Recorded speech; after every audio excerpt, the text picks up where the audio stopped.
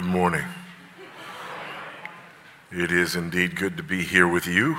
It was great being here really all weekend, but excited about sharing the Lord's Day with you this morning. If you have your Bibles with you, open them to the book of Genesis. Open them to the book of Genesis. And as you open there, it's interesting.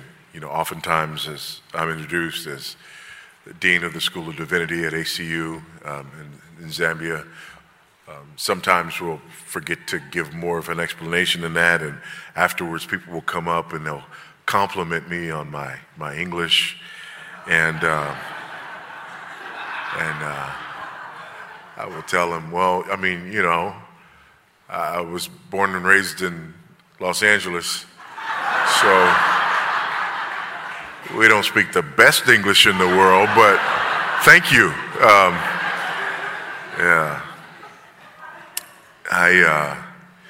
As I said, was born and raised here. I was born and raised in South Central LA, and born to a single teenage Buddhist mother. Didn't grow up going to church. Never heard the gospel till I got to university. And when I got old enough to find a little trouble, or for a little trouble to find me in South Central, my mother shipped me out. And we got on a bus, a Greyhound bus, 3.5 days. Went from Los Angeles to Beaufort, South Carolina, where I then spent the next year living with our oldest brother, who was a retired drill instructor in the Marine Corps. Hoorah. And I got out of trouble.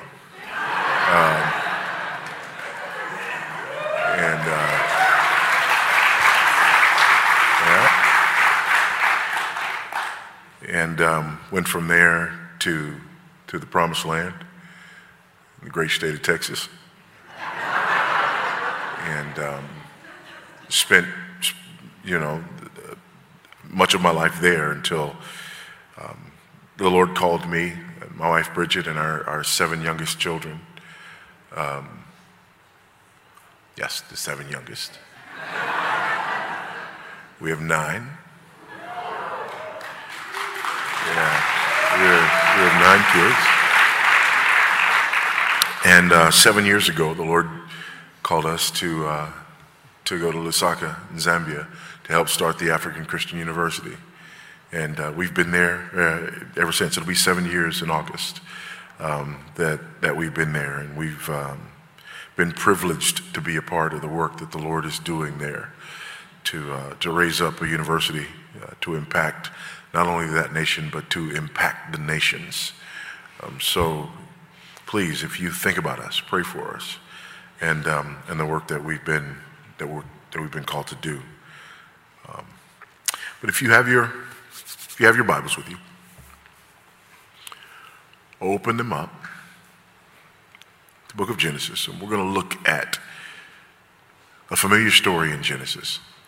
One of the interesting things about not growing up in church, right, and not growing up with all the Bible stories is that, you know, I tend to often read them differently. And when I say read them differently, what I mean is, you know, when we're familiar with things, oftentimes we can miss details, right? Have you ever read? Let me give you an example. Have you ever read a passage of scripture that you memorized, but when you read it, there's a word or two that's in there that you hadn't been quoting when you quote the verse that you memorized? Anybody? Yeah, we do that, right? Again, when we're familiar with things, we tend to do that. And that's often true when we look at familiar stories, especially familiar stories in the Old Testament. So what we're going to do today is we're going to look at a familiar story in the Old Testament, but try to look at it with fresh eyes. And as we look at this story, it might look a little different. In fact, we're going to look at the story of Joseph. We're familiar with the story of Joseph. And usually when we look at the story of Joseph, because we read the Old Testament like it's Aesop's fables, right? You read the story and then you try to find the moral of the story. And so, we read the story of Joseph and we see Joseph, the faithful son who's hated by his brothers, and then they put him in the pit to sell him into slavery, and then he goes from the pit to Potiphar's house, and then he goes from Potiphar's house to prison, all because of his faithfulness. And then the next thing you know, he's elevated from prison, and he's Pharaoh's right-hand man, and now all of a sudden he's number 2 in charge in the most powerful nation in the history of the world to date. Up to the time of Joseph's story, Egypt is the most powerful nation the world has ever seen. And here he is, he's number 2. And so this is the way we read the story. And this is the way we tell it to our children. Listen, here's a story about a young man who was faithful. And because he was faithful, God blessed him. And here he is with power and position because God blessed him. Okay. But what if I told you that that was not the point of Joseph's story? In fact, what if I took it a step further and told you that that was almost the exact opposite of the point of Joseph's story? What if I didn't just tell you that? What if I actually showed you that that is almost the exact opposite of the point of Joseph's story? Now, before you get up and run out of here, it's a great story. Okay? It's a great story. And we're about to do some Inigo Montoya theology with the story. Inigo Montoya, Princess Bride, right? You keep on reading this story. I do not think it means what you think it means. But I think it's actually better than what we think it means. But before we get to it, let me just give you some background so that we can understand the book of Genesis and how it is that we're to be reading in the book of Genesis. There are a number of ways that you can divide the book of Genesis. One way that you can divide the book of Genesis is into these scenes. They're called in the Hebrew toledotes, right? The generations of. And 11 times we see this phrase in Genesis, and every time the story takes a new turn and a new point of emphasis, we have another toledote. In chapter 2, verse 4, it's the generations of the heavens and the earth. Chapter 5, verse 1, the generations of Adam. Chapter 6, verse 9, the generations of Noah. Chapter 10, verse 1, the generations of Noah's sons. Chapter 11, verse 10, the generations of Shem. Chapter 11, verse 27, the generations of Terah. Chapter 25, verse 12, the generations of Ishmael. Chapter 25, verse 19, the generations of Isaac. And then chapter 36, verse 1, and again in chapter 36, verse 9, it's the generations of Esau. And there's one more toledote in the book of Genesis, and only one more. There's only one more division. So the last key character in Genesis, not Joseph. Genesis 37 and 2, the generations of Jacob. So based on even the literary structure of the book of Genesis, the story of Joseph is not about Joseph. It's about Jacob. Okay? There's another way that we can look at the book of Genesis. And it's really by these recurring themes. There are 3 themes that recur over and over and over in the book of Genesis, and they're like lampposts for us. And they're the themes of land and seed and covenant. From the beginning, even in the creation account, right? We see that God creates the heavens and the earth. We have the land, right? And then he creates, the plants and all of these plants from their seeds, and everything, multiplies by this seed. And then, of course, after that, in chapter 2, you get the man, and so we get the covenant. And first we get the covenant of works, right? So we see land, and we see seed, and we see covenant. We see that in creation. We also see that in the fall. We see that in the fall, man is kicked out of that land. But there is a covenant, and in that covenant, there's a promised seed. And again and again and again, every time there is a repeat of this covenant. In Genesis chapter 12, what do we have with Abram? He's not Abraham yet. What do we have with Abraham or Abram before he's Abraham? We have this covenant. What is this covenant about? Well, I'm going to make you a nation, seed, and I'm going to give you a land. Land, seed, covenant, over and over and over again. And then this promised seed continues to move toward the promised land, the land that is theirs by covenant. Land and seed and covenant. So if we put those two things together and think about the book of Genesis, let's read this story again. Don't assume, but let's read it. Can we?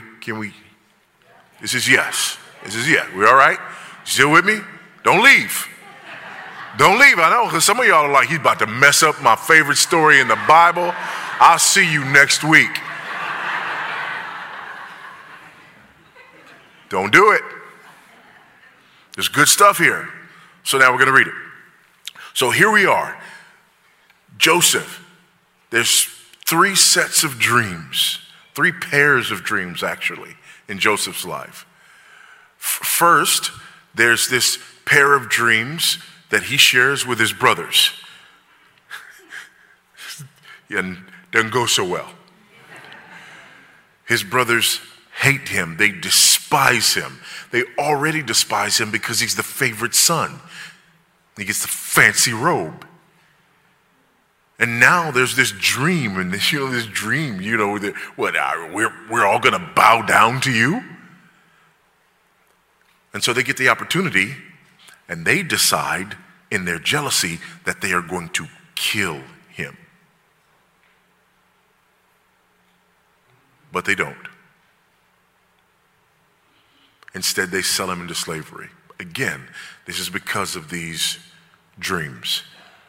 When he's in prison, there's another pair of dreams. 2 servants of the king, 2 servants of Pharaoh. And he interprets their dreams. One, excellent. The other, not so much. You're getting your job back, you're going to die. And it happens. And then Pharaoh has 2 dreams. And he cannot interpret these dreams. And all of a sudden, the king's servant remembers the one in prison who can interpret dreams. And so Joseph comes and he interprets the dreams, right? The dreams about the healthy corn and the sick corn and the healthy cows and the sick cows. And all of a sudden, here comes the sick corn eating the healthy corn and the sick cows eating the healthy cows. And he says there's going to be a famine. There's going to be years of plenty. And then there's going to be 7 years of famine. So what you do is you store up during those 7 years of plenty so that you can have grain, seed, during the 7 years of famine. And that's where we'll pick it up here in Genesis 41:37. Before you look down, look at me. We're not assuming this story. We're reading it. And we're reading it like people who haven't read it before. And as we read it like people who haven't read it before, what I want you to see is the irony in what we're about to read. Because when you see the irony in what we're about to read, you will see my point. More importantly, you'll see the author's point. Moses' point here is almost the exact opposite of what we've come to assume. Look at the irony there beginning in verse 7. This proposal pleased Pharaoh and all his servants. And Pharaoh said to his servants, can we find a man like this in whom is the Spirit of God? Stop right there. This is ironic. Why is it ironic? Why do his brothers hate him? His brothers hate him because God gives him a dream. He interprets the dream rightly, which means he gives his brothers the word of God, and they not only don't believe Joseph, but they hate him because of the word that came. Now he stands before a pagan king, the Pharaoh, and Pharaoh says, I believe you. That's irony. That's irony. It's meant to be ironic. By the way, that's not good.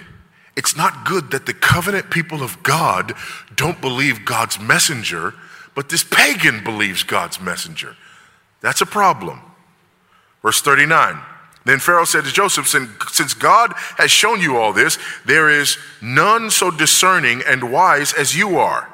By the way, when he says the Spirit of God and when he says God has shown you this, he thinks he's a God. So don't get confused here. He's not talking about Yahweh. He is saying that this is supernatural, that this is even divine, but he's not saying that he believes that this is Yahweh who's doing this. Verse 40, you should be over my house. Stop. Every house that Joseph serves prospers. Amen? Riddle me this, Batman. Whose house is Joseph supposed to be prospering? Jacob's. So when we read Pharaoh saying, you shall be over my house, what we're supposed to be reading is wrong house. This is not a good thing. You don't believe me? That's okay. There's more. And all my people shall order themselves as you command. Only as regards the throne will I be greater than you. And Pharaoh said to Joseph, see, I have set you over all the land of Egypt. What are the themes? Land, seed, covenant. What land is Joseph supposed to be in? He's supposed to be in Canaan. He's supposed to be in the land of promise. By the way, in the overall story of the Bible, Canaan is the land of promise. What land in the Bible's story is the theological opposite of Canaan? Egypt. Wrong house, wrong land.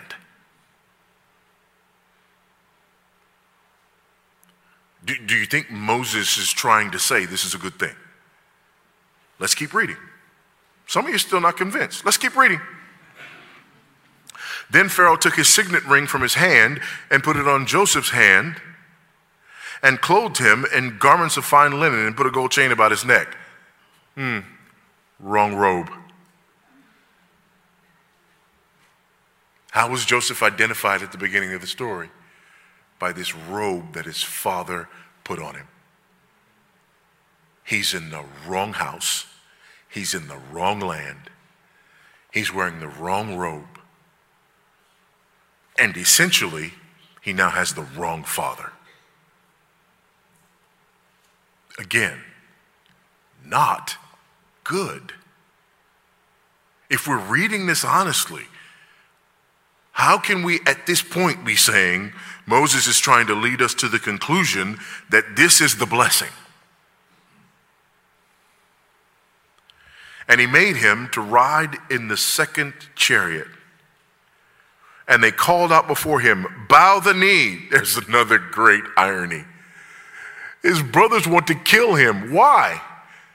He has these dreams that seem to imply that they're going to be bowing the knee to him, and his brothers would rather kill him than bow the knee to him. But the pagan king says, bow the knee, and the Egyptians gladly do it.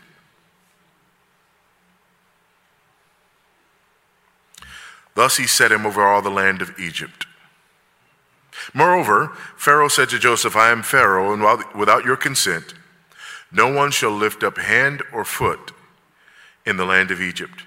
And Pharaoh called Joseph's name Zaphanath-Paneah. Wrong name. He has a covenant name that identifies him with the covenant people of God. Now a pagan king gives him a pagan name. Here's what's interesting to me about the way we read this story. We read this story in a way that completely contradicts the way we read other parts of the Bible, and we don't even get it. Because Daniel, Hananiah, Mishael, and Azariah, the Babylonians give them new names, and we don't go, wow, what a blessing. Right? We don't think that this is a great thing that these guys are brought into this land and given new names. It's an insult. It's an insult to the people of God and an insult to the God of the people to rename them, to take their covenant names that point to their affiliation with Yahweh and give them pagan names that point to their affiliation with pagan gods.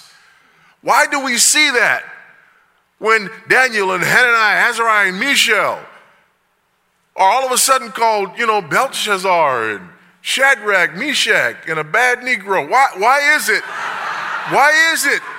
that we see that and we say no, but we see this one and we just completely miss it?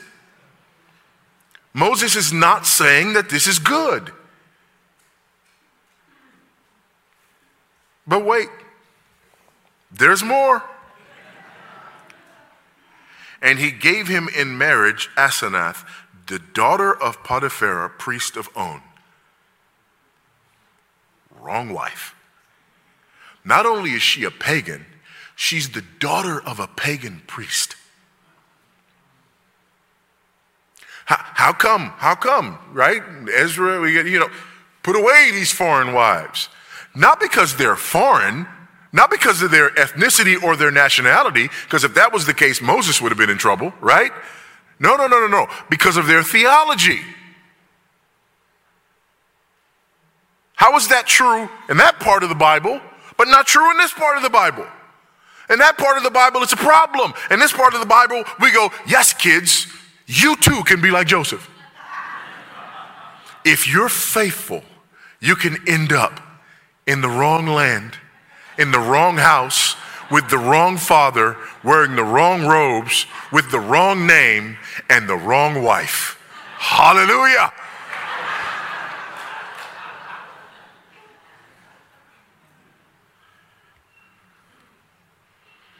So Joseph went out over the land of Egypt. Now, I hear you. Maybe you're saying, that, whatever. I'm not convinced. I'm not, maybe, okay, fine, whatever. It's kind of a little complicated, but I'm not convinced that this means that I'm reading this story wrong. I just don't. Okay, fine. Let's look at the next part of the story. If you don't believe me and my reading of the first part of the story, would you believe Joseph? Let's keep reading. Verse 46. Joseph was 30 years old when he entered the service of Pharaoh, king of Egypt. And Joseph went out from the presence of Pharaoh and went through all the land of Egypt. During the 7 plentiful years, the earth produced abundantly. And he gathered up all the food of these 7 years, which occurred in the land of Egypt, and put the food in the cities. He put in every city the food from the fields around it. And Joseph stored up grain in great abundance, like the sand of the sea. By the way, when God made the promise to Abraham about his offspring, what did he say they would be like? The sand of the sea. There's a point being made here. Until he ceased to measure it, for it could not be measured. Before the year of famine, 2 sons were born to Joseph. Asenath, the daughter of Potiphar, priest of On, bore them to him. So now he's got 2 sons. Joseph called the name of his firstborn Manasseh, for he said, God has made me forget all my hardship and all my father's house. The name of the second son he called Ephraim, for God has made me fruitful in the land of my affliction. The names of these sons make the same point that a proper reading of the earlier paragraph makes. First of all, notice that he gave his sons Hebrew names, not Egyptian ones. This is an important point. He gave them covenantal names: seed, land, covenant. Joseph is identifying with the covenant. He's identifying with God's covenant people. This is an important note. But also not just that they're Hebrew names, but also the meaning of these Hebrew names. The first son's name is Manasseh. And the translation that we get here, for God has made me forget all my hardship and all my father's house. It's interesting. If I were to translate this, the word Manasseh means I let that go.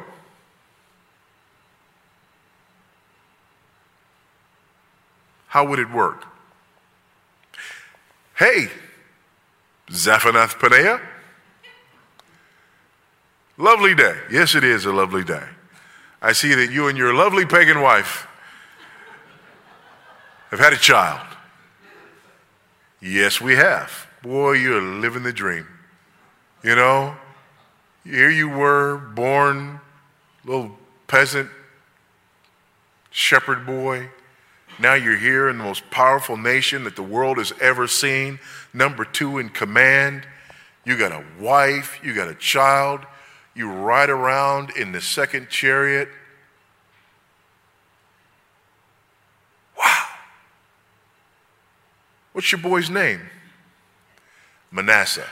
Really, Manasseh. That sounds Hebrew. It is Hebrew. Well, why would you give your boy a Hebrew name? Because I am a Hebrew. And because Pharaoh might be able to change my name, but he doesn't get to name my sons. And my sons are children of the covenant just like me.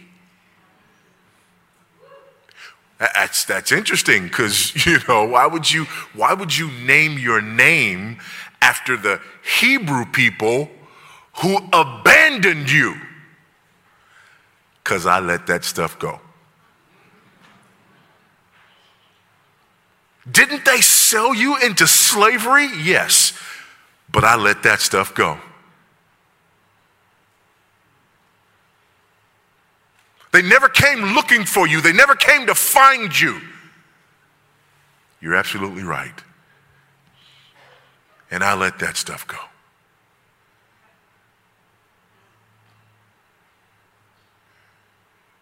Joseph chose to be identified with the covenant people of God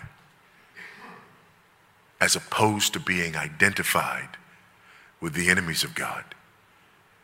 Joseph chose to think about his life through the lens of God's covenant promises and not through the lens of his past pain. He let that stuff go. Listen, some of us need a Manasseh. Amen?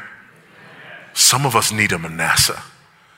There are some of us who are holding on to things right now and identifying ourselves not as redeemed people of the covenant, but as damaged people from our past.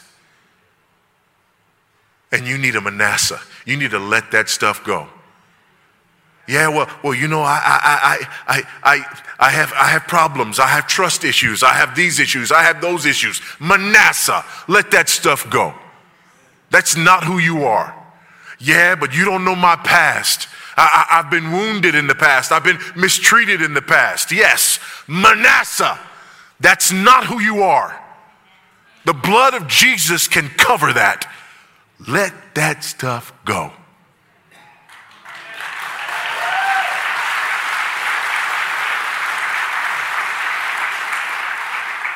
But if you think the name of his first son was powerful, just in case they didn't get the message, right? Zaphanath-Paneah, I see you've had another son. I guess you gave him a Hebrew name too. Yes, I gave him a Hebrew name. What does his name mean?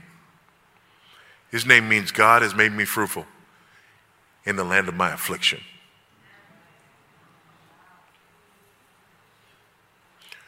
Wait, okay, so, because you became fruitful here,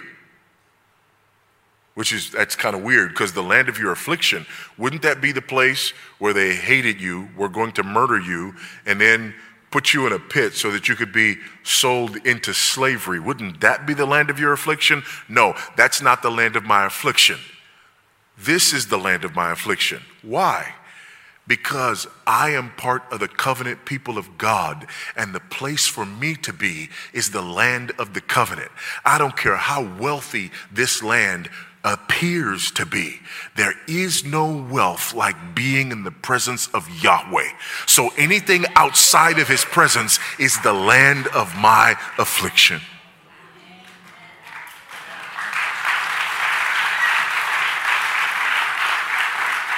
You know, I'm asked frequently, like, you know, being an American and a holder of the Magic Passport, when people find out that you choose to live somewhere else, there's always that question. Like, you know, Zambians ask me all the time, because most Africans will give vital parts of their anatomy to come here. In fact, most people everywhere in the world that's not here would give vital parts of their anatomy to come here. So when one of us chooses to go and live somewhere else, their first assumption is, ooh, you must have messed up bad, right? Did you get kicked out? Did you know? And I love it when people ask me about that, because I have an opportunity to tell them, listen, let me tell you something. I am looking for a city with foundations whose builder and maker is God. And until I get there, wherever I live is the land of my affliction. This is not my home. This is not as good as it gets. Our best day here pales in comparison to any day in glory. We are citizens of the New Jerusalem, and this is not the New Jerusalem. The New Jerusalem is going to be somewhere probably close to Texas. But again, now you know better than that. Not even Texas is it. Amen? This is the land of our affliction. But hold on, be very careful, right? Because Joseph lives in that same tension that we live in. This is the land of my affliction, but I'm doing everything in my power to be a blessing to this land, because it's where God has me right now. The Apostle Paul talks about this tension when he says, for me to live is Christ, but to die is gain.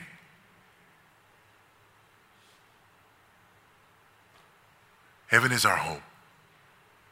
But in the meantime, we man our post and advance the kingdom wherever the Lord has called us to be. But never getting too comfortable, because wherever it is, no matter how good it may be, at the end of the day, it is the land of our affliction.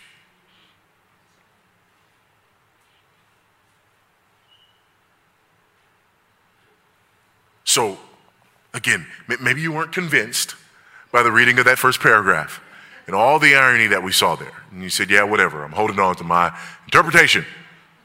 And I'm going to continue to tell the story. Be faithful like Joseph, and he'll raise you up, and you'll be able to. And then Joseph says that he doesn't even read his story that way. Joseph's not saying, if my brothers could see me now. I made it. Mama, we made it. This is it. No. Joseph says, this is the land of my affliction. Greatest country the world has ever seen, most powerful country the world has ever seen. I'm number 2 in command, and this is not my home. Well, that leads us to a question. And to my third argument. Because maybe somebody's out there going, yeah, whatever. I still don't read it like that. But, since I'm listening to you, if that's not the point, what is? What's the point of the Joseph story? I am so glad you asked. Move forward in the story a little bit to chapter 45. Now, as you get to chapter 45, here's what has happened. Joseph's brothers have run out of food because of the famine, but they hear that there's food in Egypt, so they come to Egypt in order to get food. Joseph recognizes his brothers, but his brothers don't recognize him. And so Joseph proceeds to test his brothers. The first test is tied to the very reason that Joseph was sold into slavery. One of the reasons that they hated Joseph was because Joseph was the son of the wife whom Jacob loved. That's what made him the favorite son. Jacob was a terrible father. And he was open about this and essentially said to his boys, I love his mama. Yours not so much. He's my favorite. You, not so much. But there was one more son born to the favorite wife, and that was Benjamin. When the brothers show up, Benjamin is not with them. So Joseph has no idea if they've done away with him too, because of the same jealousy. So he tests him. He wants to know if Benjamin's still alive. You need to bring all the brothers. He also tests them to see if their character has changed by keeping one of the brothers there. See if they're going to abandon him. And they don't. And then there's a final test. And the final test is he plants the goods. He takes Benjamin and he says, this one's going to jail. Y'all leave. He's staying. And then the final test, one of the brothers distinguishes himself by basically saying, take me instead of him. Now hold on to that and listen to Joseph's interpretation of these events. Chapter 45, verse 1. Then Joseph could not control himself before all those who stood by him. He cried, make everyone go out from me. So no one stayed with him when Joseph made himself known to his brothers. And he wept aloud so that the Egyptians heard it and the household of Pharaoh heard it. And Joseph said to his brothers, I am Joseph. Is my father alive? But his brothers could not answer him, for they were dismayed at his presence. Can you imagine? They have no idea what's going on. Stuff keeps showing up in their bag. Their little brother's about to be kept here. Daddy's gonna die, like literally. We go home without Benjamin, he's gonna die. And now he says, hey, guys, it's me, Joseph. Is my father alive? And they can't even answer. They can't even speak. Verse 4. So Joseph said to his brothers, come near to me, please. And they came near, and he said, I am your brother Joseph, whom you sold into Egypt. Can you imagine? Now they're like, okay, Dad probably will die, but we're going to die first. And now do not be distressed or angry with yourselves because you sold me here. And here it is. God sent me before you so that he could show you what happens when you're faithful. No. God sent me before you to preserve life. For the famine has been in the land these 2 years, and there are yet 5 years in which there will be neither plowing nor harvest. And God sent me before you to preserve for you a remnant on earth and to keep alive for you many survivors. So it was not you who sent me here, but God. He made me a father to Pharaoh and Lord of all his house and ruler over all the land of Egypt. Joseph says, God sent me here to save you. But it's more specific than that.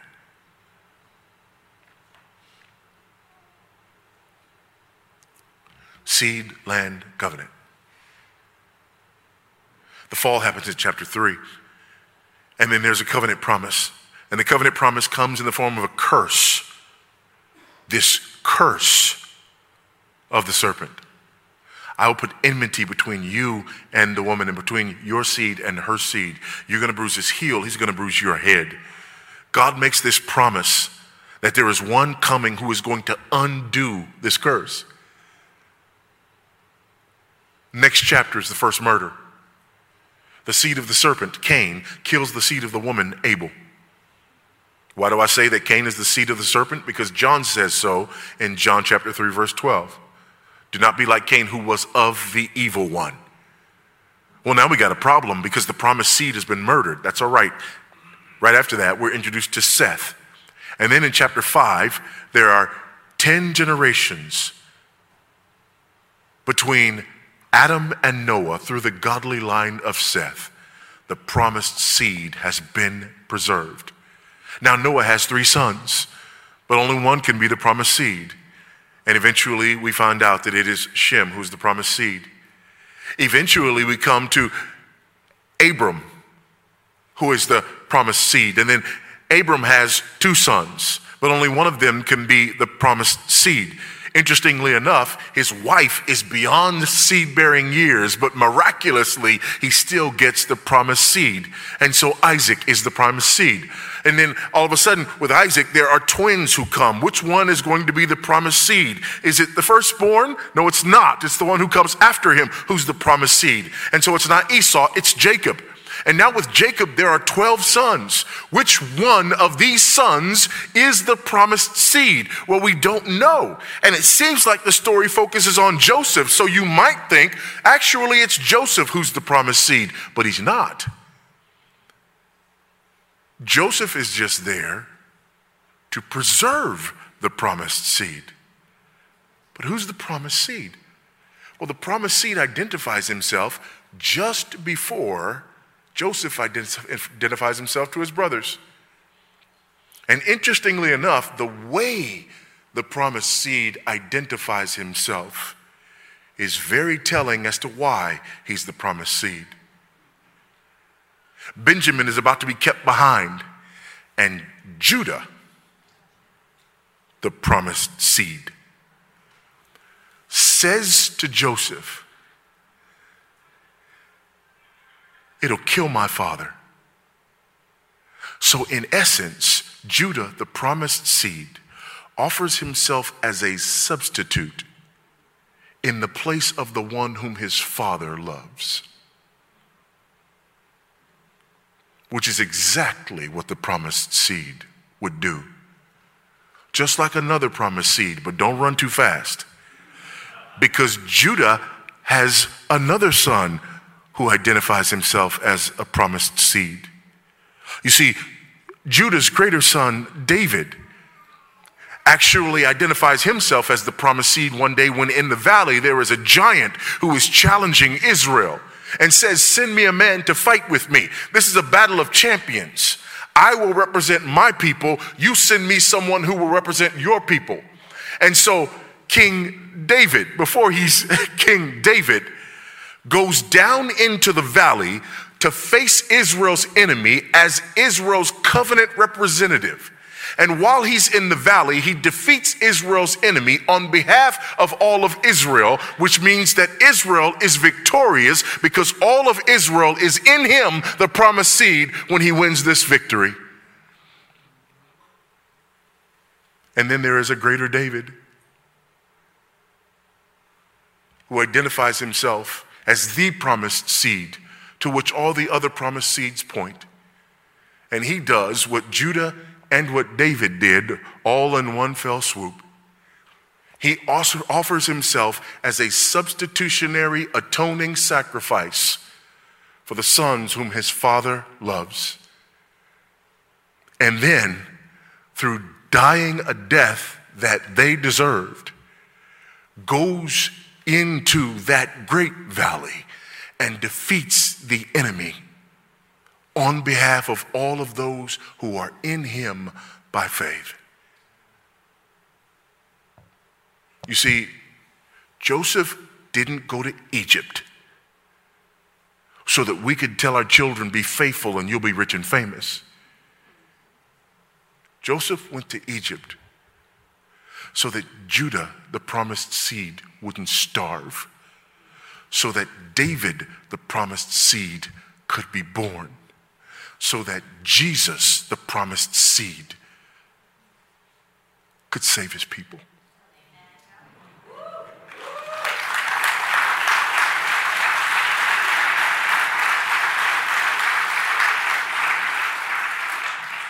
That's the point of the story of Joseph. Not some moralistic, materialistic, rah-rah. No. It's the heart of the gospel. It's the providence of God. And by the way, saints, that's just good news.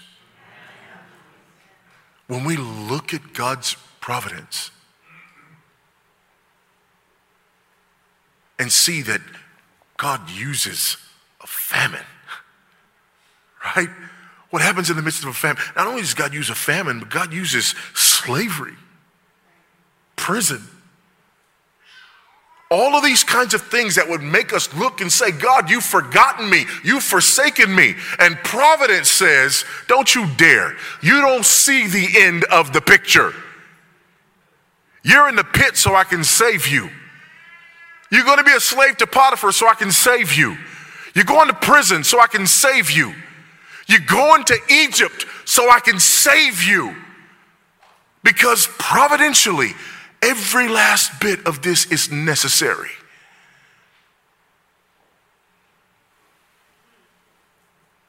So that I can deliver you from the land of your affliction.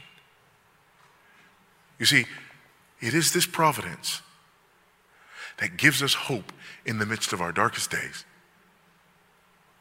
It is this providence that says, no, this is not the New Jerusalem. No, this is not as good as it gets. But this is where the Lord has me, right here, right now.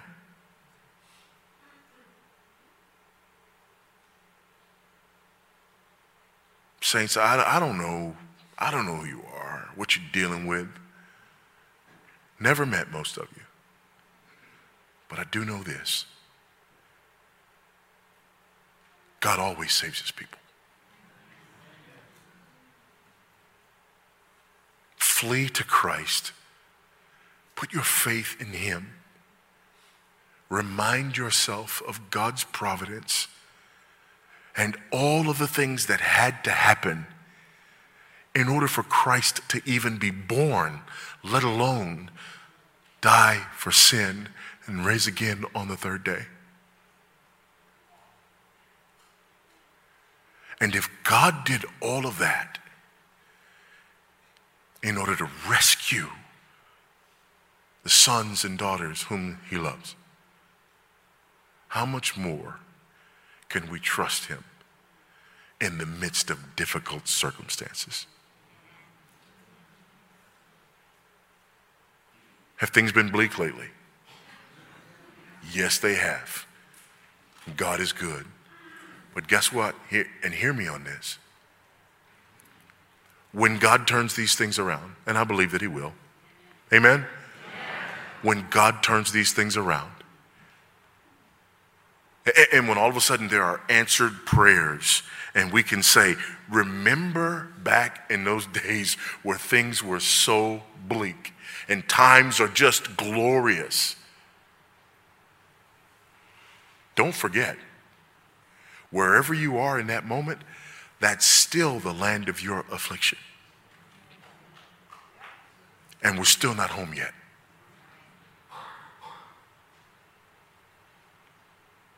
So what do? We make it as much like home as we can, which is exactly what Joseph did in Egypt. Even in little things like the naming of his boys. Until God reveals what it is that he, through his providence, is accomplishing through your dark days. And when you don't see it, just say, Manasseh. Let's pray.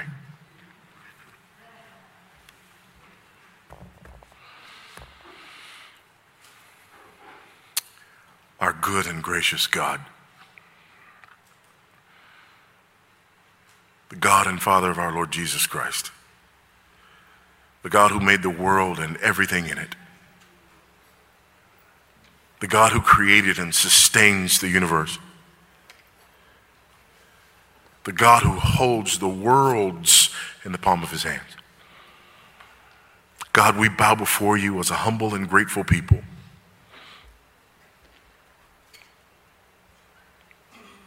Recognizing that you are good, even when our circumstances are not.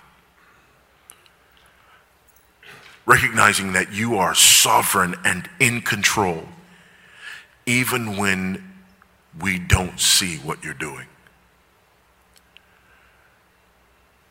Recognizing that you are indeed working all things together for the good of those who love you and who are called according to your purposes.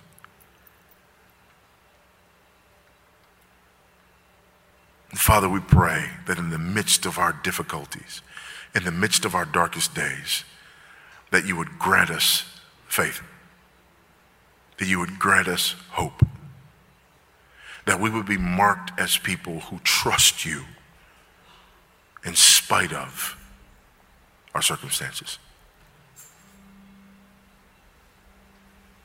That you would mark us as a people who are citizens of heaven. And because of being citizens of heaven, we are magnificent citizens of any other place that you've called us to live. And we pray that our citizenship in heaven would make us a fragrant aroma to those who are around us. And Father, we do look forward with anxious anticipation to the coming of our great King, the King of Kings and Lord of Lords at the end of the age, when all things will be made right. All things will be redeemed. In the meantime, grant us faith to live in that tension between the already and the not yet, where for us to live is Christ and to die is gain. And grant that we might serve you with all the moments in between. For we pray these things and ask these things in that name that is above every name, in the name of the promised seed who crushed the head of the serpent, Jesus, our soon coming King. Amen.